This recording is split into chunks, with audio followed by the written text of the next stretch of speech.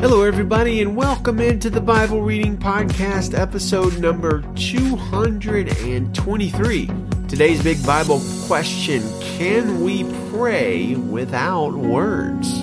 Well, hello, friends. Happy Thursday to you. Today we are in the Psalms for a third day in a row, which sort of sets a new record for us, I do believe. Our Bible passages are Judges 20, Jeremiah 34, Psalms 5 and 6, and Acts 24. Today we're focused on prayer, and we're learning to pray from the Psalms. As the pandemic has unfolded, I have found more and more personal comfort in reading the Psalms. And I think I've mentioned to you several times that I endeavor to read at least one Psalm every morning upon first waking up.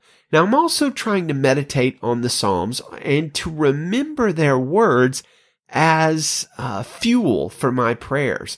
I kind of think we can learn to worship and pray better and more, what's the right word there? Effectively, beautifully? I'm not sure, but I want to learn to pray and worship in my own time, my personal time with the Lord from the Psalms, which is kind of a relatively new desire for me at this point in my life. I think a big reason for this is because in the Psalms, we have God-breathed, Holy Spirit inspired words of praise and worship. That means that the thoughts they express and the praises they offer are good, godly, and anointed. And so that means we can pray the words of the Psalms knowing that we're praying in accord with God's will. And that's a comforting thought. No, don't get me wrong. I do believe we can and should express to God the spontaneous and genuine words of our heart and longing, talking to Him conversationally, but honestly, I think the Psalms help me to express those words better somehow. But have you ever been at that place where words just fail and you don't know what to say or how to say it? Maybe you're going through something so difficult or soul-crushing that you can barely get out anything coherent. Maybe you've been so confused and perplexed by a particular situation that you just genuinely don't even know how to pray or what to pray for, or what goal kind of to pray for. Or maybe you're so stressed and worried that the words just don't come. I recall a time when our daughter was in the hospital when she was very young and very sick. I had to leave the room with her when a friend came by to see us. There's a maximum of 2 visitors. And while I was out, one of the babies or toddlers, it seemed like coded or something like that, which seemed to send doctors and nurses scrambling, and there was an alarm and all this kind of stuff. And I was outside of that wing. I was utterly terrified. I could not get my wife or our friend on the phone. And I'll just be honest with you, I was melting. I was sure it was our daughter. I prayed from the absolute anguish of my heart, but words just wouldn't come out. It was just cries of my heart, sobs and gibberish. Now, was that real prayer? Did I connect with God? I'm not sure, but I will tell you the whole situation was a false alarm. Our daughter was fine. My wife and her friend had missed my worried calls and texts because they were deep in conversation. I'll never forget when they walked out of the wing kind of laughing and talking with each other, and I just stared at them like, why are you so happy when this great tragedy has befallen us? And they looked at me like, what's wrong with you? Are you okay? And I kind of laughed and cried and praised God for His goodness. That was a great outcome, but it raises the question, must we pray with words for our prayers to be heard by God? How important is it to use the right words, or how important is it even to use eloquent words and high words and theological words and impressive words? Well, Psalms 5 helps us to understand prayer on a deeper level. So let's go read Psalms 5 and 6 and then come back, and we're going to talk with Brother Charles Spurgeon about praying without words. Psalm chapter 5 verse 1. Listen to my words, Lord. Consider my sighing. Pay attention to the sound of my cry, my King and my God, for I pray to you. In the morning, Lord, you hear my voice. In the morning, I plead my case to you and watch expectantly. For you are not a God who delights in wickedness. Evil cannot dwell with you. The boastful cannot stand in your sight. You hate all evildoers. You destroy those who tell lies. The Lord abhors violent and treacherous people, but I enter your house by the abundance of your faithful love.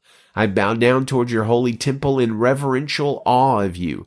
Lord, lead me in your righteousness because of my adversaries. Make your way straight before me. For there's nothing reliable in what they say. Destruction is within them. Their throat is an open grave, and they flatter with their tongues. Punish them, God. Let them fall by their own schemes. Drive them out because of their many crimes, for they rebel against you. But let all who take refuge in you rejoice. Let them shout for joy forever. May you shelter them, and may those who love your name boast about you. For you, Lord, bless the righteous one. You surround him with favor like a shield. Psalm chapter 6, verse 1. Lord, do not rebuke me in your anger. Do not discipline me in your wrath. Be gracious to me, Lord, for I am weak. Heal me, Lord, for my bones are shaking. My whole being is shaken with terror. And you, Lord, how long? Turn, Lord, rescue me. Save me because of your faithful love. For there's no remembrance of you in death. Who can thank you in Sheol? I am weary from my groaning. With my tears I dampen my bed and drench my couch every night.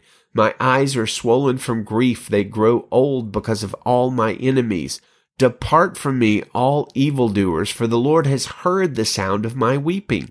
The Lord has heard my plea for help. The Lord accepts my prayer. All my enemies will be ashamed and shake with terror. They will turn back and suddenly be disgraced. So here's Charles Spurgeon on praying without words. There are two sorts of prayers, those expressed in words and the unuttered longings which abide as silent meditations. Words are not the essence, but the garments of prayer. Moses at the Red Sea cried to God, though he said nothing. Yet the use of language may prevent distraction of mind, may assist the powers of the soul, and may excite devotion. David, we observe, uses both modes of prayer and craves for the one a hearing and for the other a consideration. What an expressive word. Consider my meditation. If I have asked that which is right, give it to me. If I have omitted to ask that which is most needed, fill up the vacancy in my prayer. Consider my meditation. Let your holy soul consider it as presented through my all-glorious mediator. Then regard it in thy wisdom, weigh it on your scales, judge of my sincerity, and of the true state of my necessities, and answer me in due time for that your mercy's sake. There may be prevailing intercession, says Spurgeon, where there are no words, and alas, there may be words where there is no true supplication. Let us cultivate the spirit of prayer, which is even better than the habit of prayer. There may be seeming prayer where there is little devotion. We should begin to pray before we kneel down, and we should not cease when we rise up. Verse 2 says, Hearken unto the voice of my cry, my King and my God, for unto you will I pray. The voice of my cry. In another psalm, we find the expression, the voice of my weeping. Weeping has a voice, a melting, plaintive tone, an ear-piercing shrillness, which reaches the very heart of God. And crying has a voice, a soul-moving eloquence. Coming from our heart, it reaches God's heart. Ah, my brothers and sisters, sometimes we cannot put our prayers into words.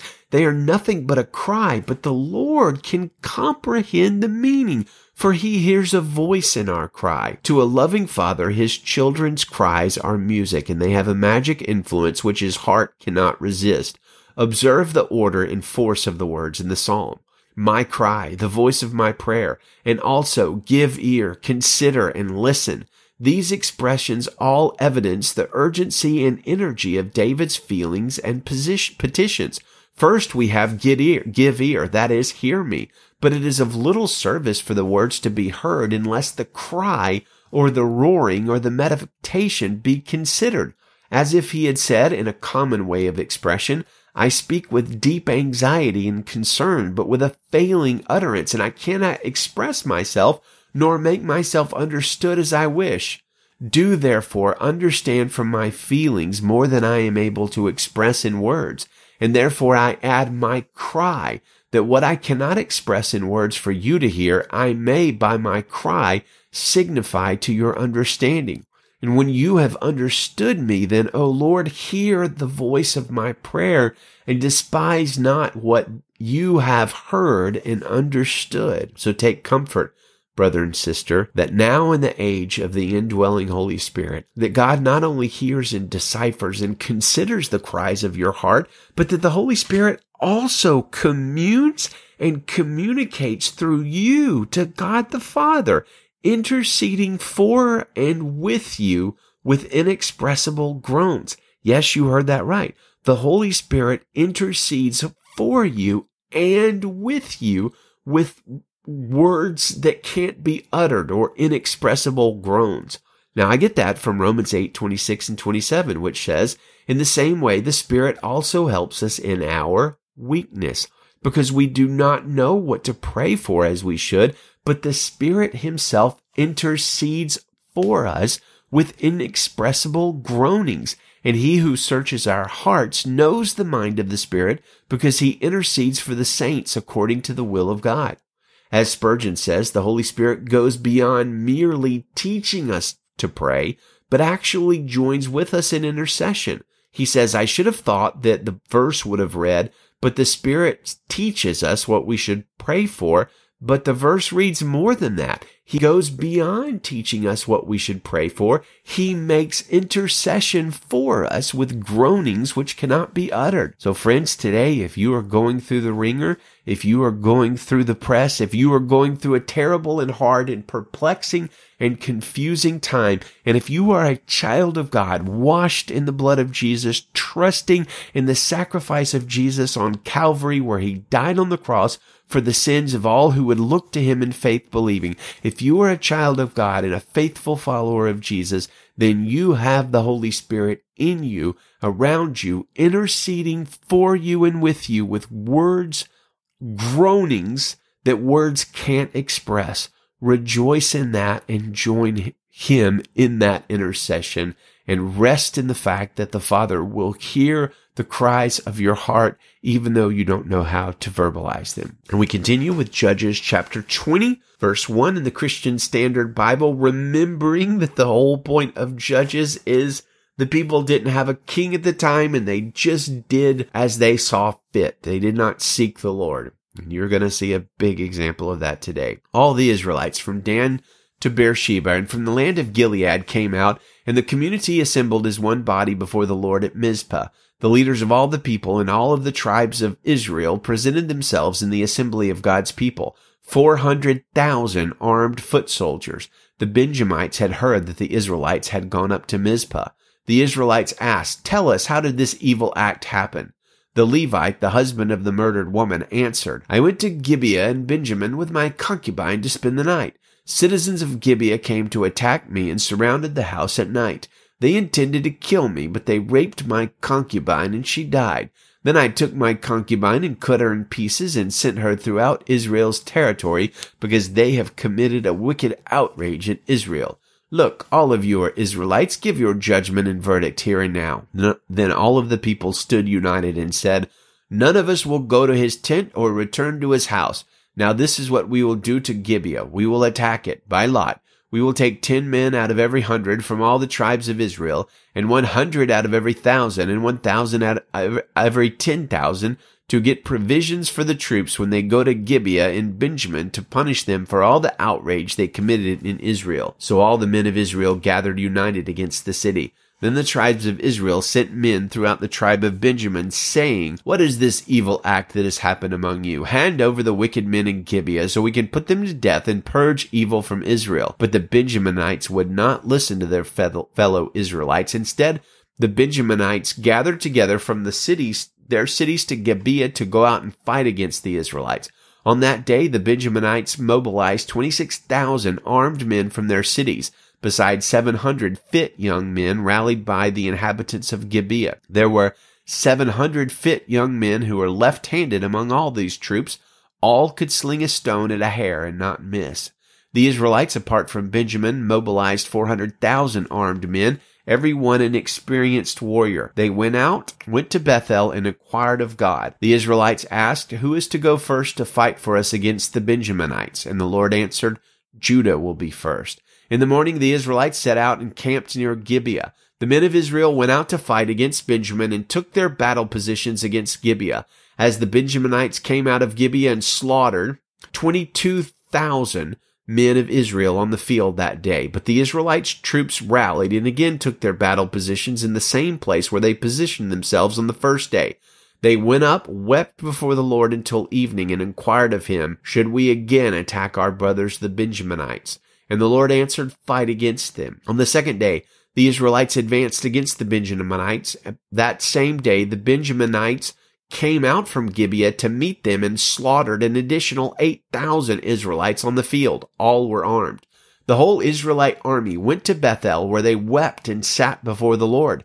They fasted that day until evening and offered burnt offerings and fellowship offerings to the Lord. Then the Israelites inquired of the Lord. In those days the ark of the covenant of God was there, and Phinehas son of Eleazar son of Aaron was serving before it. The Israelites asked, should we again fight against our brothers the Benjaminites, or should we stop? The Lord answered, fight, because I will hand them over to you tomorrow. So Israel set up an ambush around Gibeah. On the third day, the Israelites fought against the Benjaminites and took their battle positions against Gibeah as before. Then the Benjaminites came out against the troops and were drawn away from the city. They began to attack the troops as before, killing about 30 men of Israel on the highways, one of which goes up to Bethel and the other to Gibeah through the open country. The Benjaminites said, we are defeating them as before. But the Israelites said, let us flee and draw them away from the city to the highways. So all the men of Israel got up from their places and took their battle positions at Baal Tamar, while the Israelites in ambush charged out of their places west of Geba. Then 10,000 fit young men from all Israel made a frontal assault against Gibeah, and the battle was fierce, but the Benjaminites did not know that disaster was about to strike them. The Lord defeated Benjamin in the presence of Israel. On that day, the Israelites slaughtered 25,100 men of Benjamin. All were armed. Then the Benjaminites realized they had been defeated. The men of Israel had retreated before Benjamin because they were confident in the ambush they had set against Gibeah. The men in ambush had rushed quickly against Gibeah. They advanced and put the whole city to sword. The men of Israel had a prearranged signal with the men in ambush. When they sent up a great cloud of smoke from the city, the men of Israel would return to the battle. When Benjamin had begun to strike them down, killing about 30 men of Israel, they said, they're defeated before us, just as they were in the first battle. But when the column of smoke began to go up from the city, Benjamin looked behind them, and the whole city was going up in smoke. Then the men of Israel returned, and the men of Benjamin were terrified when they realized that disaster had struck them. They retreated before the men of Israel towards the wilderness, but the battle overtook them, and those who came out of the city slaughtered those between them. They surrounded the Benjaminites and pursued them and easily overtook them near Gibeah towards the east. There were 18,000 men who died from Benjamin. All were warriors. Then Benjamin turned and fled towards the wilderness to Rimmon Rock, and Israel killed 5,000 men on the highways. They overtook them at Gidom and struck 2,000 more dead. All the Benjaminites who died that day were 25,000 armed men. All were warriors, but 600 men escaped into the wilderness to Rimmon Rock and stayed there 4 months. The men of Israel turned back against the other Benjaminites and killed them with their swords, the entire city, the animals, and everything that remained. They also burned all the cities that remained. Jeremiah chapter 34, verse 1. This is the word that came to Jeremiah from the Lord when King Nebuchadnezzar of Babylon, his whole army, all the kingdoms of the lands under his control, and all other peoples were fighting against Jerusalem and all its surrounding cities. This is what the Lord, the God of Israel, says. Go and speak to King Zedekiah of Judah and tell him, this is what the Lord says. I am about to hand this city over to the king of Babylon, and he will burn it. As for you, you will not escape from him, but are certain to be captured and handed over to him. You will meet the king of Babylon eye to eye and speak face to face. You will go to Babylon. Yet hear the word of the Lord, King Zedekiah of Judah. This is what the Lord says concerning you. You will not die by the sword. You will die peacefully. There will be a burning ceremony for you, just like the burning ceremonies for your ancestors, the kings of old who came before you. O Master will be the lament for you, for I have spoken this word. This is the Lord's declaration. So the prophet Jeremiah related all these words to King Zedekiah of Judah in Jerusalem, while the king of Babylon's army was attacking Jerusalem and all of Judah's remaining cities, that is, Lachish and Azekah, for they were the only ones left of Judah's fortified cities. This is the word that came to Jeremiah from the Lord after King Zedekiah made a covenant with all the people who were in Jerusalem to proclaim freedom to them. As a result, each was to let his male and female Hebrew slaves go free, and no one was to enslave his fellow Judean. All the officials and people who entered into covenant to let their male and female slaves go free in order not to enslave them any longer, obeyed and let them go free. Afterward, however, they changed their minds and took back their male and female slaves they had let go free and forced them to become slaves again. Then the word of the Lord came to Jeremiah from the Lord. This is what the Lord, the God of Israel, says. I made a covenant with your ancestors when I brought them out of the land of Egypt, out of the place of slavery, saying, at the end of 7 years, each of you must let his fellow Hebrew who sold himself to you go. He may serve you 6 years, but then you must let him go free from your service. But your ancestors did not obey me or pay it any attention. Today you repented and did what pleased me, each of you proclaiming freedom for his neighbor. You made a covenant before me at the house that bears my name, but you have changed your minds and profaned my name. Each has taken back his male and female slaves who had been let go free to go wherever they wanted, and you have again forced them to be your slaves. Therefore, this is what the Lord says. You have not obeyed me by proclaiming freedom, each for his fellow Hebrew and for his neighbor. I hereby proclaim freedom for you. This is the Lord's declaration. Freedom to the sword, to plague, and to famine. I will make you a horror to all the earth's kingdoms. As for those who disobeyed my covenant, not keeping the terms of the covenant they made before me, I will treat them like the calf they cut in two in order to pass between its pieces. The officials of Judah and Jerusalem, the court officials, the priests, and all the people of the land who passed between the pieces of the calf, all these I will hand over to their enemies, to those who intend to take their life. Their corpses will become food for the birds of the sky and for the wild animals of the land. I will hand King Zedekiah of Judah and his officials over to their enemies, to those who intend to take their lives, to the king of Babylon's army that is withdrawing. I am about to give the command. This is the Lord's declaration, and I will bring them back to this city. They will fight against it, capture it, and burn it. I will make Judah's cities a desolation without inhabitant. Acts 24, verse 1. 5 days later, Ananias the high priest came down with some elders and a lawyer named Tertullus. These men presented their case against Paul to the governor. When Paul was called in, Tertullus began to accuse him and said, "We enjoy great peace because of you, and reforms are taking place for the benefit of this nation because of your foresight.